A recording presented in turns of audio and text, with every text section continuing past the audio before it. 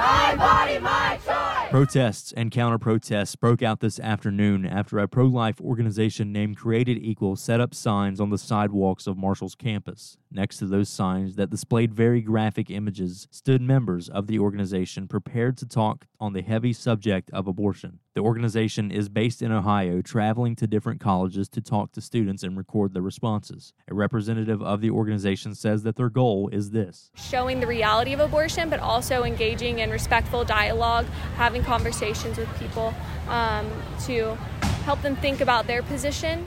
It was very rare today to see that civility.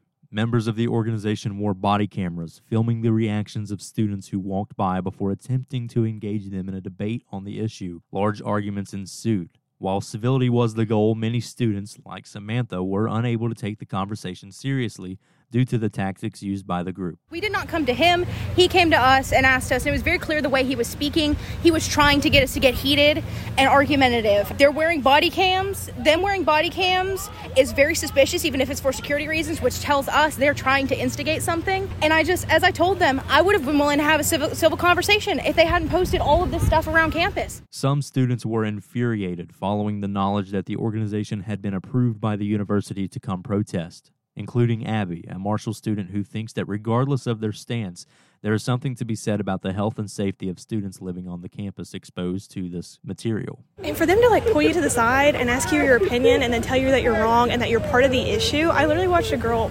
bawl her eyes out. I understand it's a public university, but your student safety and mental health should probably be more important. Now, for Marshall as a campus, this may raise a question as to how far is too far when it comes to permission for protests.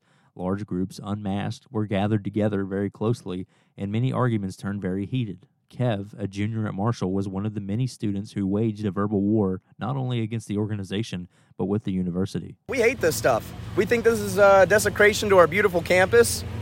This is absolutely ridiculous. This takes the freedom of speech a little too far. No one was hurt during the protest physically, but there were many people worried about those around them as well as their mental health. Several people coming out of this area hyperventilating and crying, very upset. As the protest cleared out, only one thing could be heard.